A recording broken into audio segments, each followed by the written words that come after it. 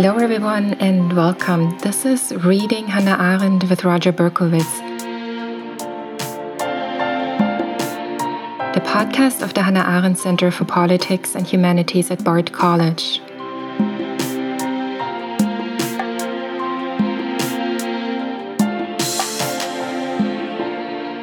The Hannah Arendt Center provides an intellectual space for passionate, uncensored, nonpartisan thinking in the spirit of Hannah Arendt.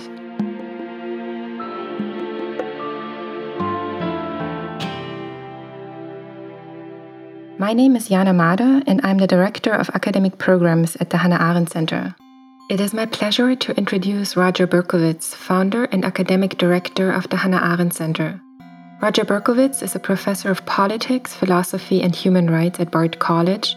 He's the winner of the 2019 Hannah Arendt Prize for Political Thought given by the Heinrich Böll Foundation. Stay on for more info at the end of today's episode. Our current book is The Origins of Totalitarianism, published in 1951. Make sure to subscribe to not miss an episode.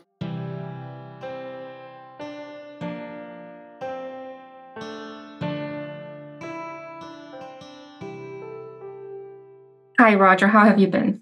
I've been well, Jana. It's the getting towards the end of the year. There's a lot going on in the world. Yeah, and the end of the semester here at Bard, and a little busy. But we're back this week with another reading of Hannah Arendt. It always gives us a little bit of time to pause and reflect. So it's a nice ritual in our week. It really is. You will be discussing Chapter 9, The Decline of the Nation State and the End of the Rights of Man. And this is the last chapter in Part 2 on imperialism. We will hear about the two elements of the nation state and its decline after World War I, and how the nation conquered the state, about minority treaties and the danger of stateless refugees and the right to have rights, one of Arendt's most famous lines and demands. So since this is the chapter, it's a chapter that's a key chapter in the book and also for Arendt's writing and thinking in the next years and decades. And since we're closing Part 2 with it, could we zoom out and could you just summarize her a couple key takeaways from this second part of the three-part book for us? Yes, I'll try. It's a long part. It goes from about a page 110 or so all the way to page 300. So it's, in many ways, the imperialism chapter of the book is the key to the book and the core of the book. The basic idea of imperialism, as she says early on, is expansion, both the expansion geographically and physically beyond a nation state, but also ideologically. The idea that a group like the Pan-Germans or the Pan-Slavs, as she talks about in Chapter 8, want to imagine not a geographically limited Germany or Russia, but one that includes Germans and Russians all over the world. And so it expands out to include a kind of tribal consciousness, a pseudo-mystical tribal consciousness, as she talks about in Chapter 8. There's also the way in which the bourgeoisie, a particular class, which is a class that doesn't have much political interest because its primary interest is in growing its economic and personal security, finds that in order to keep growing that personal and economic security, it needs colonialism or imperialism. It needs to find new markets for its goods, but also new raw materials for its goods outside of the nation state. And so since the basic law of economics is one of growth, you always have to grow in order to keep your businesses in power, while as the basic law of politics is actually one of stability, where you have to keep a stabilized local nation state. The bourgeoisie pushes and forces the breakdown of the nation state into an expansion and the idea of imperialism. Finally, race. Again, the nation state is not a race concept. It's about treating all people within a state equally. Race concepts and race thinkers are generally deeply anti-nationalist because they push out, again, towards tribal mystical consciousness and try and bring in people who are of our race, who are outside the borders of the state, but also citizens who are in the state. They may try and denaturalize them and expel them or kick them out. And so the bourgeoisie, racists, race thinking, and sort of tribal, pan-Slavic, pan-German tribalists are all part of this idea of imperialism. The final thread of that is that as the nation state system breaks down under this weight of the fact that all these imperialist movements are forcing into impossible circumstances, the nation state begins to break down, and we create a new globalized population, which she calls refugees or stateless people, which again force apart the sort of nation state system and move us towards international and imperialist ways of thinking. So all of these are ways in which imperialism challenges and breaks down the nation state, which is supposed to be a limited geographical rights-based entity, and opens the door to the idea that politics becomes about infinite growth and not about stability and freedom. And that move of politics towards growth, that it has to be a movement, that it has to constantly grow and move and inspire its people to and be on the march, as we say, is part of what is going to be central to the actual way that totalitarianism operates, which we'll explore in part 3 on totalitarianism itself. Thank you, Roger. There's a controversy going on right now around the Hannah Arendt Prize, which is funded by the Heinrich Böll Foundation and should have been awarded to Masha Gessen tonight, who is also a colleague here at Bard. And so I wanted to take this opportunity to ask you, do we know what's going on and what happened? And what do you think would have Hannah Arendt, what would she would have said? Well, I don't speak for Hannah Arendt. That's a rule. But yes, I mean, this is very. Let me first say two things. One is I don't know all the facts. From what I can tell, the facts are still contested. But to the extent that at least some people in the Heinrich Böll Stiftung, Heinrich Böll Foundation. By the way, the Heinrich Böll Foundation has different seats in Germany.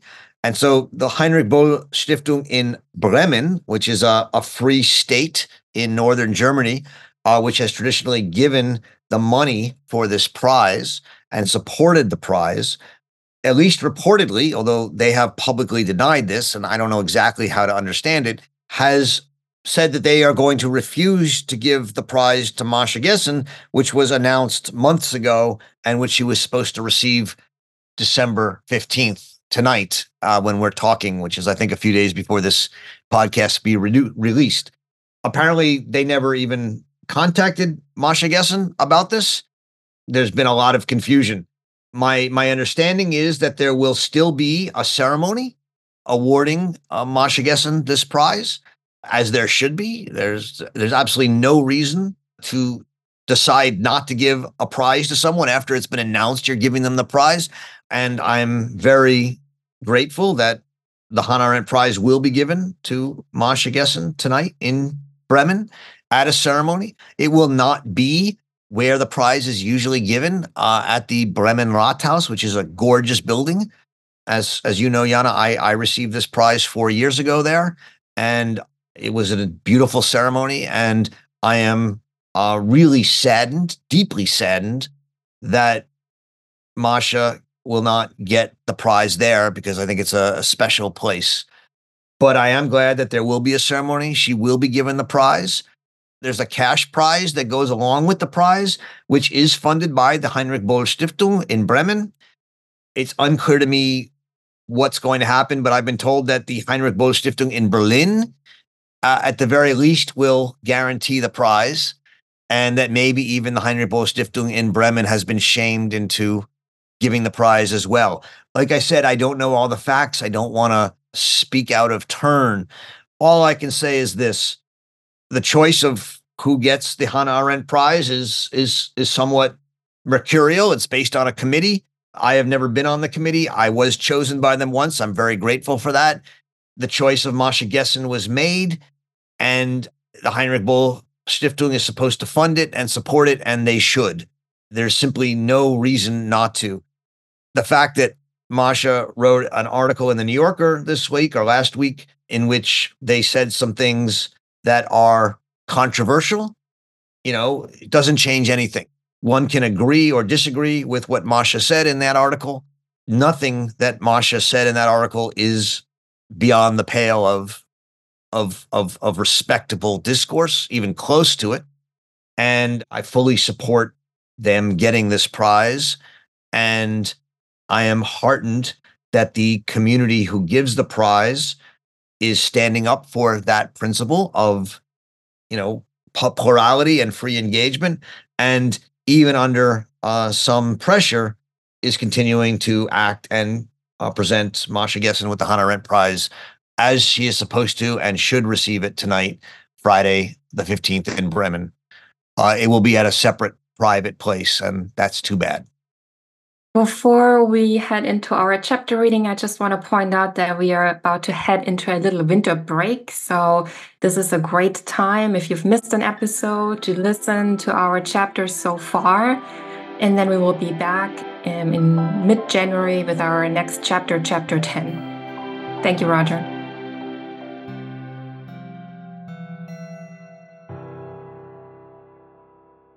So welcome, everybody.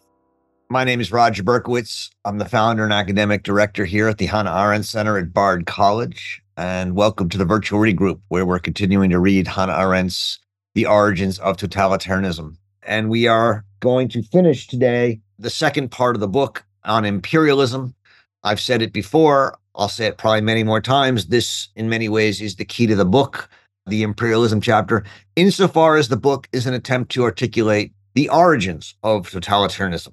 The first book is on anti-Semitism, which is important, but in Arendt's view, not central, but it's not to be ignored.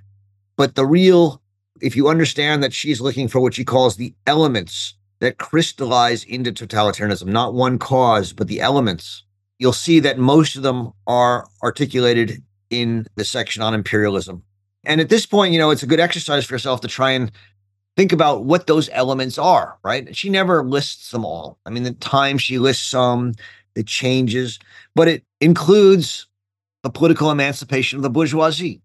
It includes the rise of imperialism itself and the idea of expansion. It includes power replacing reason in that Hobbesian sense. It includes the invention of race, and even more importantly, the invention of bureaucracy and bureaucratic rule on the foundation of race throughout the world. It includes pan-Germanism and pan-Slavism, and thus the idea of a movement and the rise of ideological movements. And above all, I think, if we have to ask ourselves, what are, some of these elements, one of the most important ones, two of the most important are articulated here in chapter 9, and they are named in the title, The Decline of the Nation State and the End of the Rights of Man. So those are your two elements, the decline of the nation state and the end of the rights of man. This chapter is one of the most widely read chapters in all of Arendt's work. I can tell you that I teach in a human rights program at Bard, and this chapter is taught in like half the courses in the human rights program, right? Because it's Arendt's analysis and take on human rights, and it's not a pretty one. She doesn't think human rights serve much value, and she doesn't think they're very successful. And in fact, I think in the most provocative reading of her text, we can even say that the rise and inevitable fall of human rights is one of the causes of or origins of totalitarianism in her mind. And so, partly because of that, this chapter is so widely read and talked about. But equally important is the decline of the nation state. And we've talked a fair bit about this. This is key to the entire book 2 here on imperialism. The nation state is two things: a state, and a state is a territorial entity in which all the people in it are treated equally. It's a lawful state. That's how she understands a state. A nation is, as we talked about last week, a kind of pseudo-mystical tribal consciousness that unites people under a national idea. For Arendt, the great danger and the great tragedy of the late 19th, early 20th century is that the idea of the nation conquered the state, which means that the states, which were supposed to be territorial entities that treated everyone in them equally, came to be states with national peoples and minority peoples, with national peoples who had first class citizenship and minority peoples who had second class citizenship. And this conquering of the nation, of the state by the nation, led to the breakdown of this delicate thing called the nation state. And in doing so, it led to a series of crises, homelessness, of statelessness, and of refugees that raised the question of human rights with a clarity that had never been raised before. And it did so in a way that failed the test and actually accelerated and made possible the rise of totalitarianism. That's sort of the overarching theme here of the chapter. And so the chapter follows a two-part structure, although it's actually a three-part structure. So the part one of the chapter is called The Nation of Minorities and the Stateless People, and it's in two parts. One is on the nation of minorities, and the other is on the rise of stateless people and refugees. And then the third part of the chapter is on the perplexities of the rights of man. There's an introduction in which she contextualizes this within a particular history, and it's not unimportant. And it's a history most of us don't know. I mean, I know when I started reading this book and teaching this book, I didn't know much about it. I had never heard of the minority treaties, and I don't know how many of you had either. But the minority treaties are a series of treaties brokered by what was then called the League of Nations, the precursor to the United Nations, that emerged after World War I. And after World War I, you had all these new nation states that had been formed in the breakdown of the Austro-Hungarian Empire. And in each of them, there were minorities. 25% of the population of all these states in the former Austro-Hungarian Empire were minorities or were non-nationals.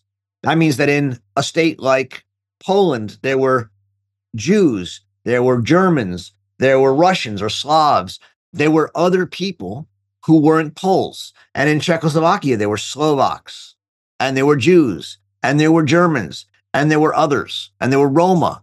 And these minority peoples formed large percentages of the population. And the question was, how do you protect them from discrimination by the national people that had just gotten their nationhood? And the hope was that these minority treaties, which were forced upon these states by the League of Nations, would protect the minorities long enough that it would lead to a kind of assimilation. This is an argument she makes around footnote 10 of the text. They were actually instruments of assimilation, she argues. And she says that's why they failed. They failed because the minorities actually had no interest in assimilation. Whether the minorities were Slovaks or Roma or Jews or Germans or other groups, they actually didn't want to be assimilated. They wanted to live independently. Some of them wanted their own states, and they were disappointed that they didn't get their own states. Others simply wanted to live, as Jews or as Roma and not have to assimilate into a larger nation state. And so she says this led to a problem, which is that the League of Nations created these minority treaties with the hope that there would be assimilation, but they sort of knew it wouldn't work. And they knew that if it didn't lead to assimilation, if the minority treaties didn't lead to assimilation, there were only one or two other options. One is the people could be expelled. Two, they could live as second-class citizens. Or three, they could be killed and liquidated. And this is Arendt's claim on page 273. It's a very clear-eyed analysis of the problem. And so she says the great powers that created these states in the League of Nations basically knew that assimilation wouldn't work, but didn't have any better ideas. And so they just pushed the ball down the road, as they say, and didn't solve the problem and left it to fester. And fester it did. And she says the real significance, therefore, of the minority treaties, this is on page 274, the real significance of the minority treaties lies not in their practical application, but in the fact that they were guaranteed by an international body, the League of Nations. And what this meant is that the League of Nations guaranteed the protection of the minorities, and the minorities were thus made permanent. Now, what is she saying here? She's saying that because the League of Nations guaranteed the protection of the minorities, and the minorities didn't want to be assimilated, they couldn't really just be killed, and they couldn't just exist as second-class citizens because they were given certain rights by the treaties, and they couldn't just be expelled. And so you created this permanent situation in which millions of people, something like 25 million out of 100 million people in these Eastern European states began to live as second-class citizens outside the normal legal protection and needed a global body, the League of Nations, to protect them from the national peoples in which they were. And that this was now not temporary, but was almost imagined as a lasting modus vivendi, a way of life.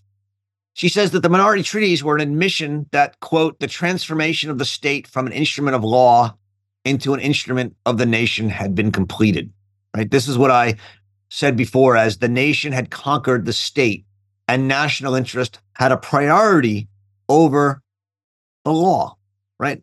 The states for her are legal entities, right? This is an important point. They treat all people within a territory equally. But when the nation has priority over it, she says, long before Hitler could pronounce that right is what is good for the German people, here we had a situation in which the national people was elevated over the minority people, and the minorities were trying to be protected by an outside force. And this was a recipe for failure. The failure happened in the form of the emergence of stateless peoples, in the sense that these minority peoples either were expelled from their states or had to flee as refugees. And the result is that millions of people in the heart of Europe became stateless. And so on page 276 to 277, she writes, much more stubborn in fact and much more far-reaching in consequence has been statelessness, the newest mass phenomenon in contemporary history, and the existence of an ever-growing new people comprised of stateless persons, the most symptomatic group in contemporary politics. So the failure of the minority treaties to protect the minorities led to the minority peoples becoming stateless peoples. And she says these stateless peoples are symptomatic, the most symptomatic group in contemporary politics. What are they a symptom of? They're a symptom of the failure of the nation state, the decline of the nation state, the inability of the nation state to balance the fact that it's comprised of a national people and that it's supposed to treat all its citizens equally. And so these people started to go on the move. They started to be expelled. They started to leave, to flee, looking for other places to live. And you started to have a refugee problem. And she says on page 283, the real trouble started as soon as the two recognized remedies for the refugee problem, repatriation and naturalization, were tried and failed. So repatriation failed because, the question was, you have all these refugees, how do you deport them? How do you make a refugee deportable? That's how she puts it on page 284. And she says you didn't need the Second World War and displaced person camps to prove that there's simply no way to deport refugees because you can't send them back where they came from. The people don't want them or they'll be killed. And so repatriation fails as an option. The other option is naturalization, that you actually naturalize the refugees. And on 285, she says, naturalization, on the other hand, also proved to be a failure. The whole naturalization system of European countries fell apart when it became a question of handling mass applications of naturalization. Even from the purely administrative point of view, no European civil service could possibly have dealt with the problem. The point is, when you have 25 million refugees roaming through Europe, right? You can't repatriate them. And it's too many people to naturalize.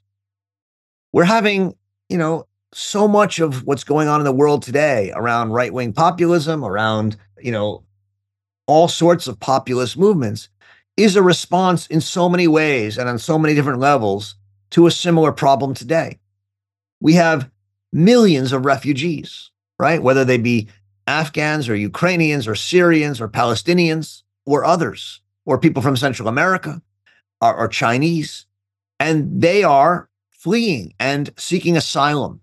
And for Arendt, asylum is one of the core rights, one of the core human rights through history, and one of the few rights of man that she truly recognized.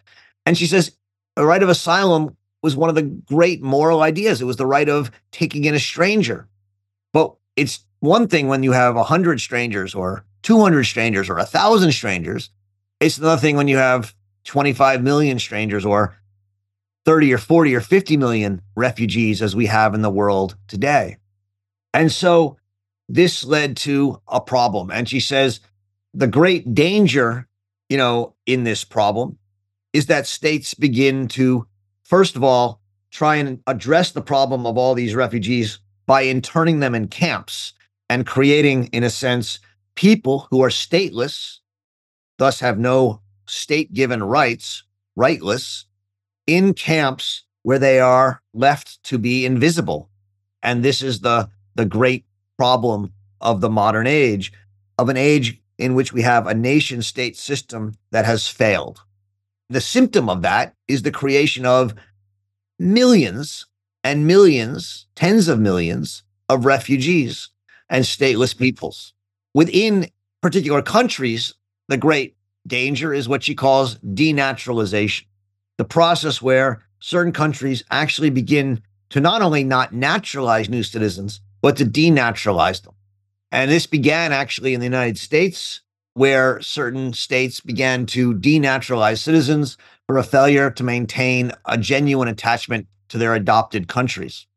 Europe then began mass denaturalizations, much more than in the United States, in the interwar years. And on 278, Arendt writes, and this is, I think, one of the more important senses in her work, if you want to understand her thinking about how to identify the rise of totalitarianism. She says on 278, one is tempted to measure the degree of totalitarian infection by the extent to which the concerned governments use their sovereign right to denaturalization. The more you denaturalize, right, the more you're invoking an idea of totalitarianism. You're saying, we don't want people of this type in our country. It's one thing to keep people out. It's another thing to take the refugees and put them in camps. But when you actually start denaturalizing them, you are legally saying that people of certain races or religions or ethnicities are not part of our country. And that, for her, is really the step that identifies the rise of totalitarianism. At the very end of this section, she talks about how we see over a period, even after World War II, rising numbers of refugees. And she talks about specifically the Arabs in Israel and Palestine, right? So after 1948, 600 to 700,000 Arab refugees. She's writing this book in 1950, so shortly after this happened. And also in India, where the partition had led to all sorts of refugees. And she says, for these new states, whether it's Israel, Palestine, or India, or all sorts of others, this curse of stateless people, she says, bears the germs of a deadly sickness. This is 289 to 290. For the nation state, she says, cannot exist once its core principle of equality before the law has broken down. Once the nation overtakes the state and equality before the law breaks down, the nation state can no longer exist. And nation states, therefore, lose the ability to treat stateless people as legal persons, and we start to treat them under what she calls arbitrary rule or police decree, right? We start to say, look, these are not Americans or Germans or Israelis or Indians or whatever. And so they don't get the same rights as everyone else, and they are under a police decree. And she says it's very difficult. This is on 290. It's difficult for states to resist the temptation to do this. But more so than that, once you start treating stateless people under police decree, and you realize how effective that is, she says it's difficult then to resist the temptation to deprive all citizens of legal status and rule them with an omnipotent police. And that's the transition to totalitarianism, right? That's why denaturalization is so important, because what denaturalization says is there are people who are citizens who we can make uncitizens or non-citizens, and we can treat them according to the police and by decree. And once we can do that to some people, why can't we do it to everyone? And that's the material breakdown of equality of law that she says leads to the decline of the nation state. The second part follows from this, and that once you have these state refugees and stateless people, you begin to have a claim that, well, they have rights. They have human rights simply because they're human, not because they're Jews or because they're Palestinians or because they're Roma or because they're Slovaks, right? They don't have rights because of who they are.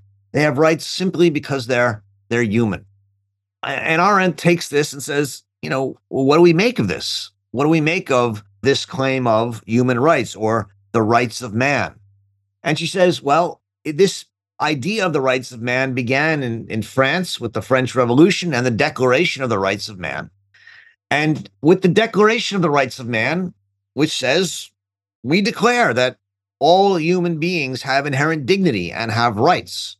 And she says from then on, right, man and not God's command or the customs of history should be the source of law. This is on page 290. To the extent that we declare it, we make it a human claim that there are human rights. There's a number of paradoxes that begin to emerge. And that's what she calls the perplexities of the rights of man. The first paradox is that if we can declare rights of man, we can, of course, take away the rights of man, right? If we make them a human creation, we can humanly rescind them. There are a number of paradoxes, and in a different article, I've labeled at least 10 of them, but I'm not going to go through all of them here. But the main one is the paradox of popular sovereignty. And on 291, she writes, in other words, man had already appeared as a completely emancipated, isolating being who carried his dignity within himself, so human rights, that each person has human rights, without reference to some larger encompassing order, when he disappeared again into a member of a people. The point here is that human rights has a fundamental paradox at its deepest core, which is that it says we are all have dignity as members of the human race. Every one of us has human rights simply in our abstract nakedness. And yet, there's no more fundamental human right than to belong to a people, to have popular sovereignty, right? So the idea is that, everyone has a right to self-determination. And that means national self-determination. And so if the Jews want a nation state, they have a human right to it. And if the Palestinians want a nation state, they have a human right to it. If the Pakistanis want a nation state, they have a human right to it. And if the Indians want a nation state, they have a human right to it.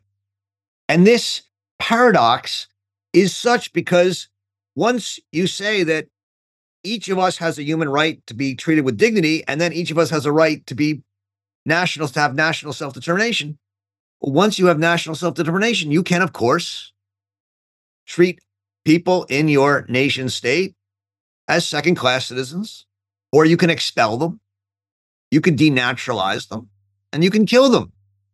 And so this paradox that man exists abstractly with rights, but nowhere, and at the same time man exists as part of a people or a nation, is an insoluble part of the essence of human rights.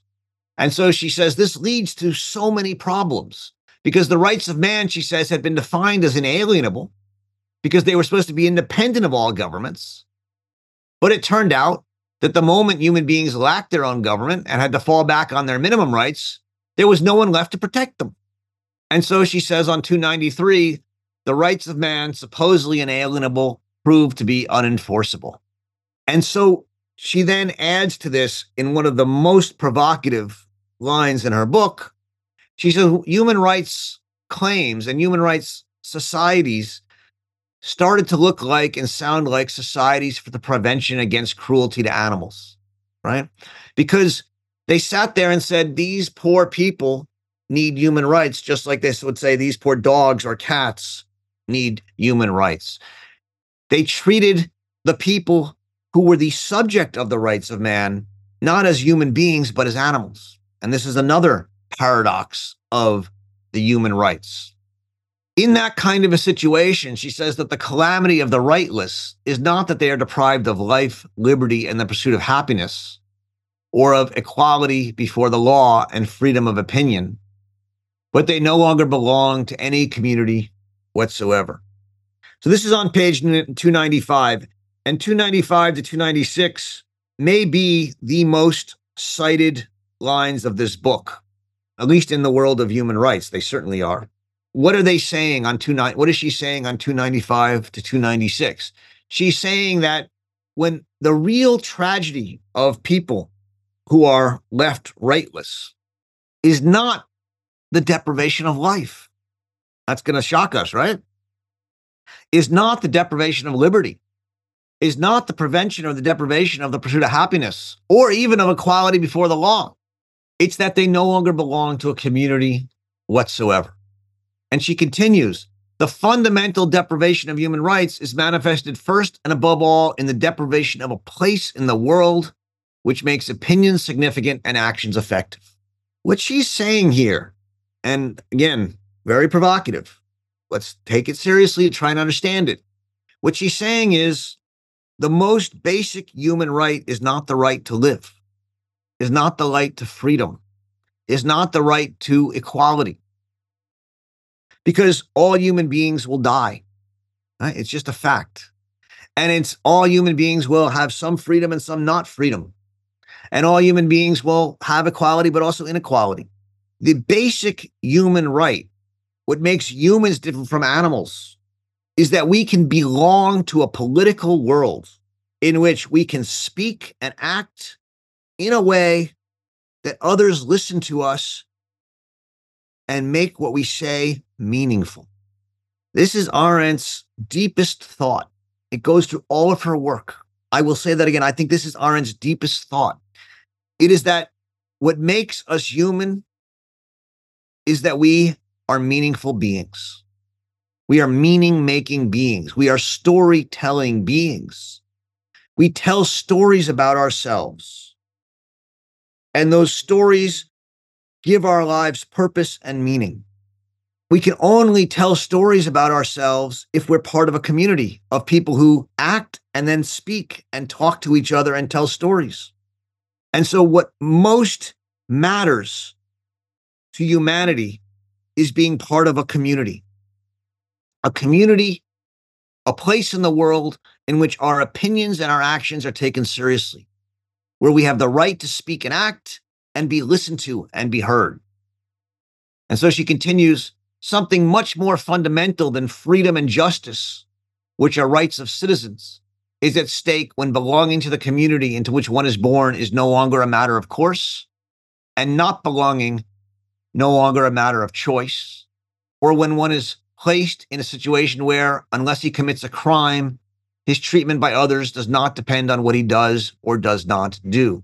The point is, if we are put into a concentration camp and made invisible, or a refugee camp, or an internment camp, we lose the human right to speak and act in ways that are meaningful because no one hears us. We can be disappeared. We can become what she calls rendered into holes of oblivion. That is the true deprivation of human rights. As long as we are in a place where we have a community, if we are deprived of freedom, we can fight.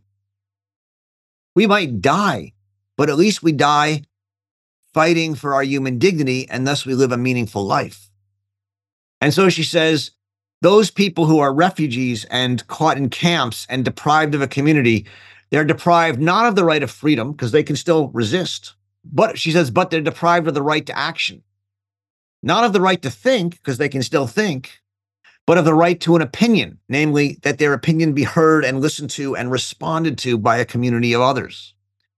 And it's this point, she says, that we become aware of the existence of a right to have rights. A right to have rights. And that means to live in a framework where one is judged by one's actions and opinions, and a right to belong to some kind of organized community. The right to have rights is not the right to live. I know that's going to upset a lot of human rights people, and a lot of Arendt scholars don't want to admit this, and they argue against this, and they try and resist it.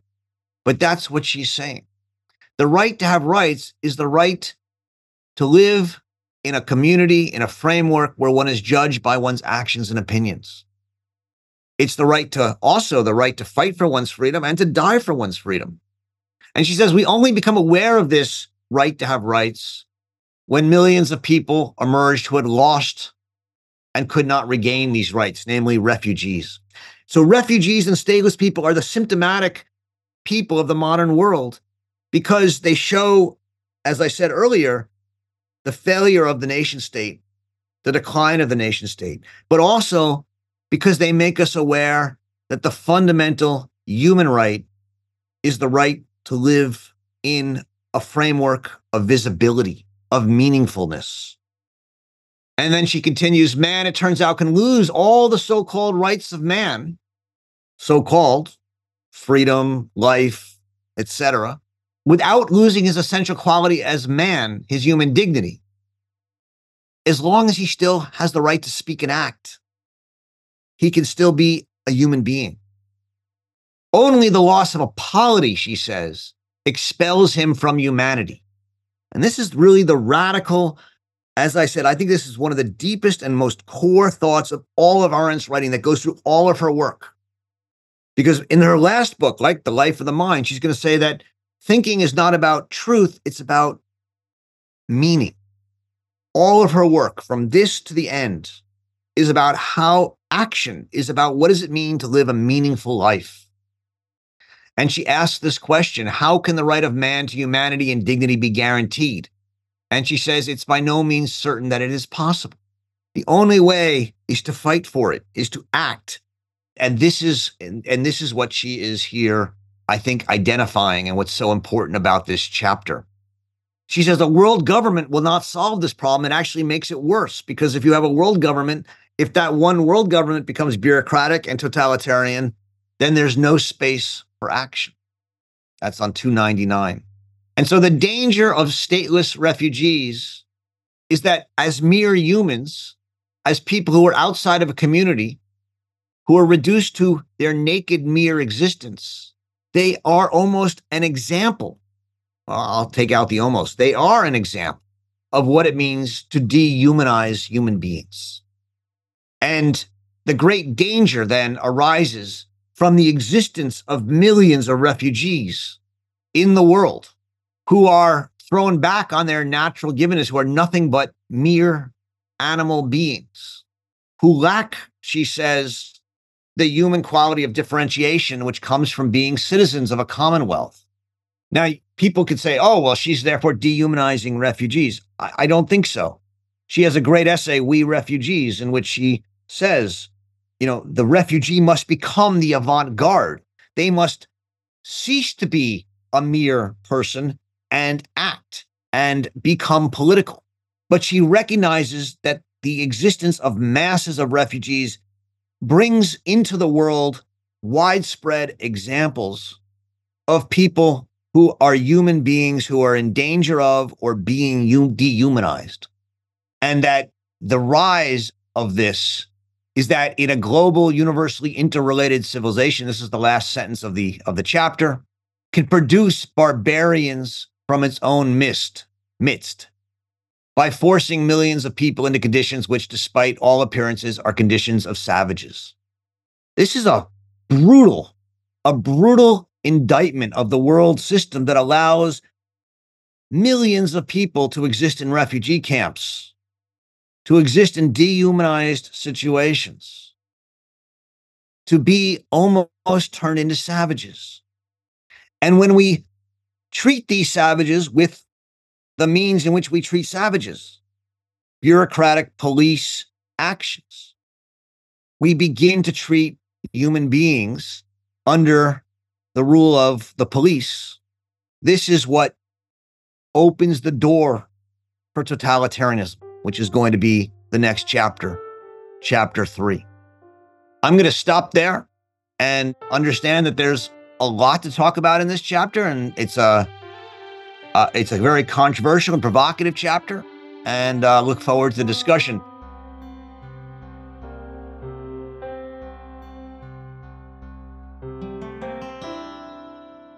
Jerry.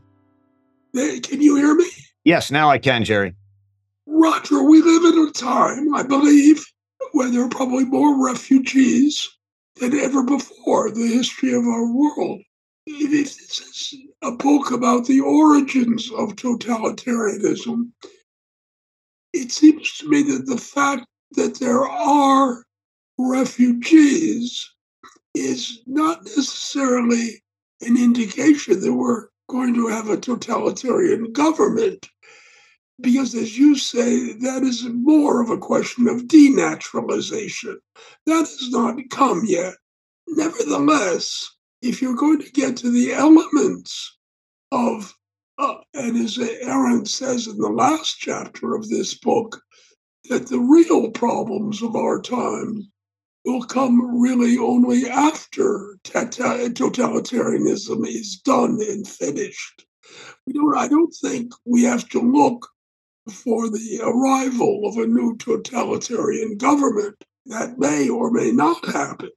But there's a serious problem if it does not happen now with this element of this massive number of refugees. Now, you mentioned her article on the essay, the first thing she ever wrote in English, by the way, We Refugees. And I think you said something about that if you're a refugee, or it came down to this, to me, what I understood, you were saying that the cure for statelessness, which a refugee is by definition stateless, that you have to act.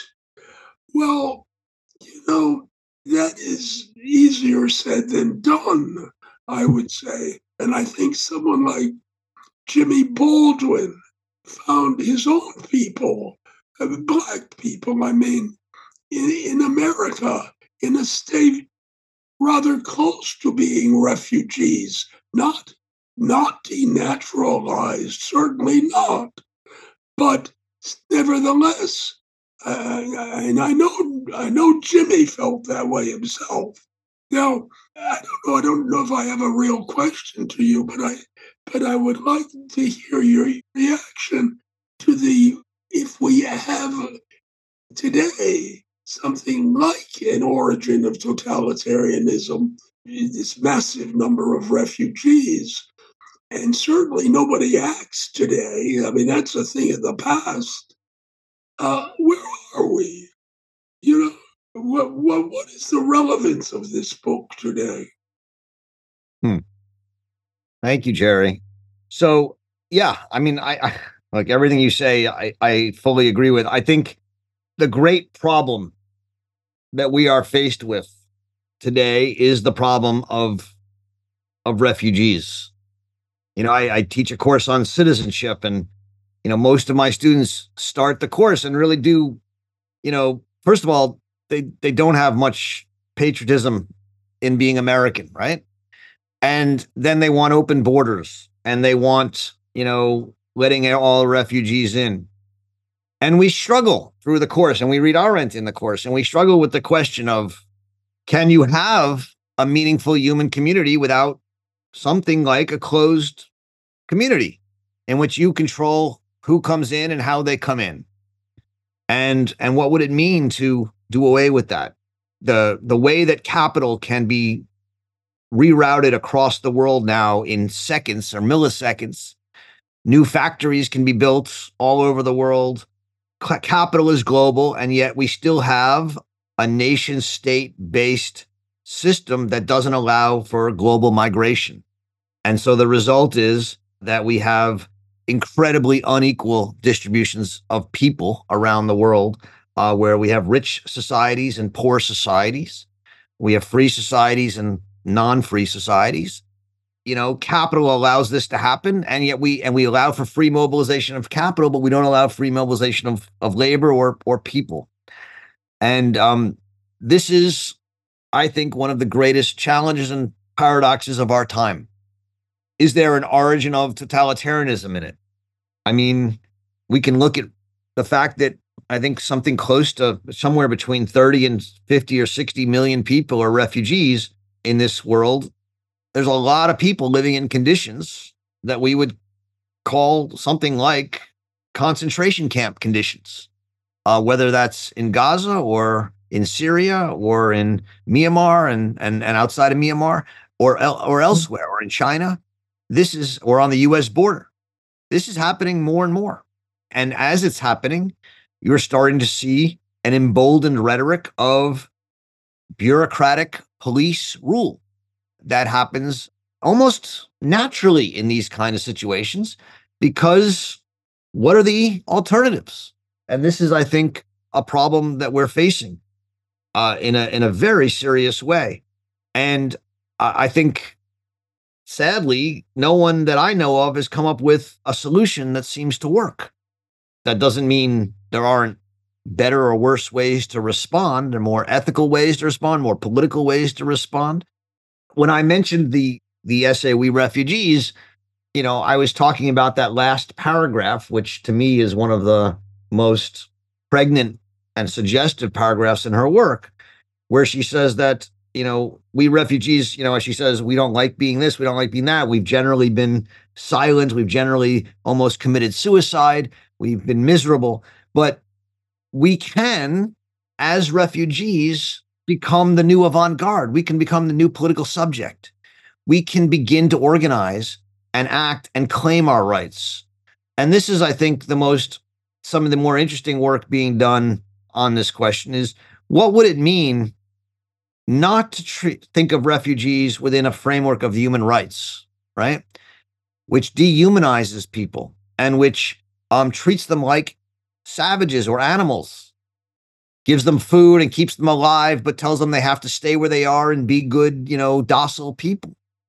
What would it mean to, I don't know, give them weapons, give them money and opportunities to organize and both militarily or not militarily fight for their existence, take the state that their refugee camp is in and turn it into a state, build a new nation state where a refugee camp was, or a free city or something like that with federal rights.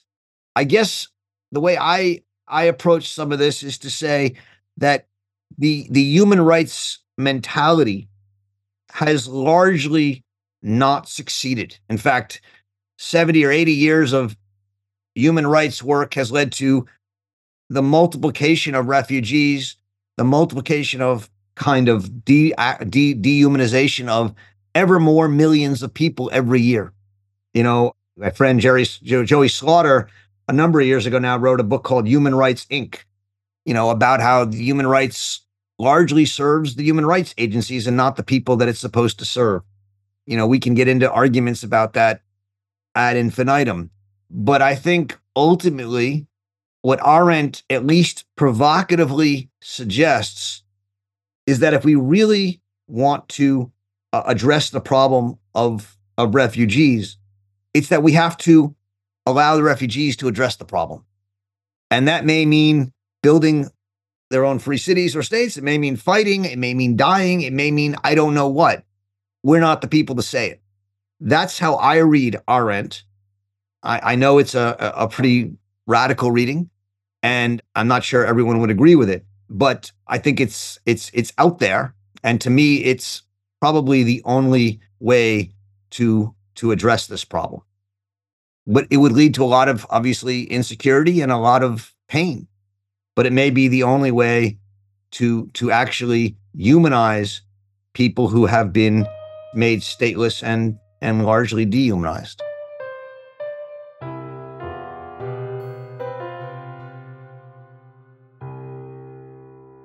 Dina. Hi, quick question about the source of law that Arendt discusses in the last third of this chapter.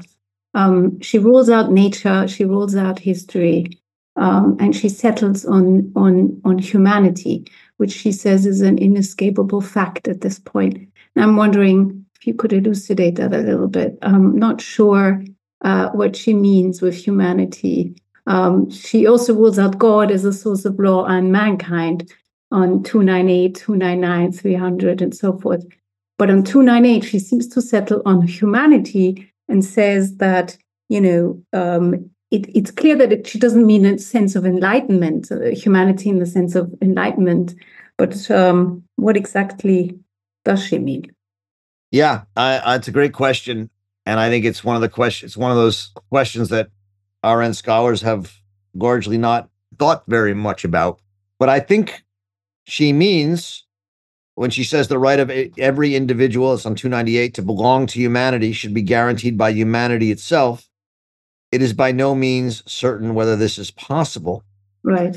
For contrary to the best intentioned humanitarian attempts to obtain new declaration of human rights, right, it should be understood that this idea transcends the present sphere of international law, and for the time being, a sphere that is above the nations does not exist. Furthermore, a world government would not be a good idea. So what does she mean? If not a transcendent world government, if not declarations of human rights from international organizations?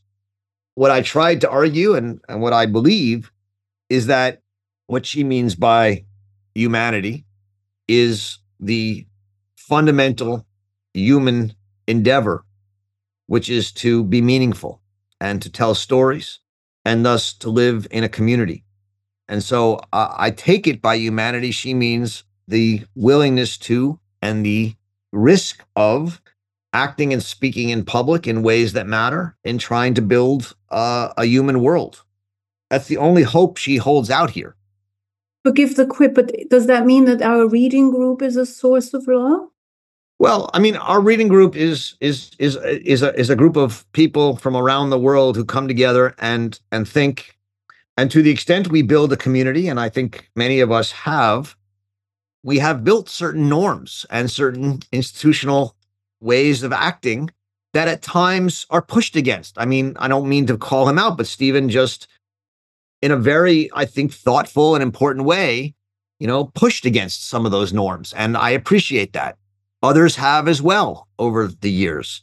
And I have struggled to the best of my ability to listen and hear and talk, and yet maintain my sense of what this community is. Now, to some degree, let's also be honest, this is a community with someone in charge, better or worse, right? I run, I have the ultimate say here in a way that some people like and some people don't like. And so, that's a little different. But yeah, I think our reading group, for many of us, is a community that makes and gives meaning to some of our lives in ways that matter, allows us to speak in public, allows us to be heard, whether in the chat or on here, and it humanizes us. Now, it's not a political community in the sense that we're not deciding on who builds roads and how many teachers to have and who builds schools, or do we spend money on a new school or a new hospital or a new weapons system, right? That's not the kind of community we are. We're an intellectual community, or a community of friends who share an interest in thinking about the world through Hannah Arendt. And I think that's a wonderful thing. And it can open us to the world and make us meaningful, but it's not a political community, not in that sense. And I think that's a big difference. So we have. I was just trying to understand how she links it to a source of law. Well, we're not a political community, but if we were a political community, right, we would have to agree on what the laws are, where they come from, and how we agree on them. But we're not generally a community of that sort. As I said, there has been some negotiation. Over the years, I've received many complaints / suggestions / whatever of asking us to change certain norms of the group. And we have at times, and we have all of you get, when you join this group, you get a letter explaining what we think the norms of the group are. That has changed and developed over time through interactions amongst our community. So what she has in mind is not a world government, but maybe something like a criminal court, international criminal court in The Hague, or international law, or something in that direction. I'm very skeptical of international organizations in general. I think, I know. Because they have a tendency to become bureaucratic, and if they get controlled by the wrong, the international court is great until it's controlled by people like President Xi or Putin, or in their view, until it's controlled by the United States. And so the problem is, if you have an international court and the wrong people control it, depending on who you think the right or wrong people are, there's no place to hide. And so, the beauty for her of more local federalist politics is that there are always opposing powers from which you can oppose a power that you think is too powerful and too centralized and wrong-headed. Listen, this was really fun for me. Thank you. And I really appreciate all the different comments. This is a provocative text and a provocative chapter, and I am glad there was pushback on it today. So thank you very much. Enjoy reading Hannah Arendt. Have a great and very happy New Year, and I will see you all again on January 12th for Chapter 10. Enjoy reading Hannah Arendt.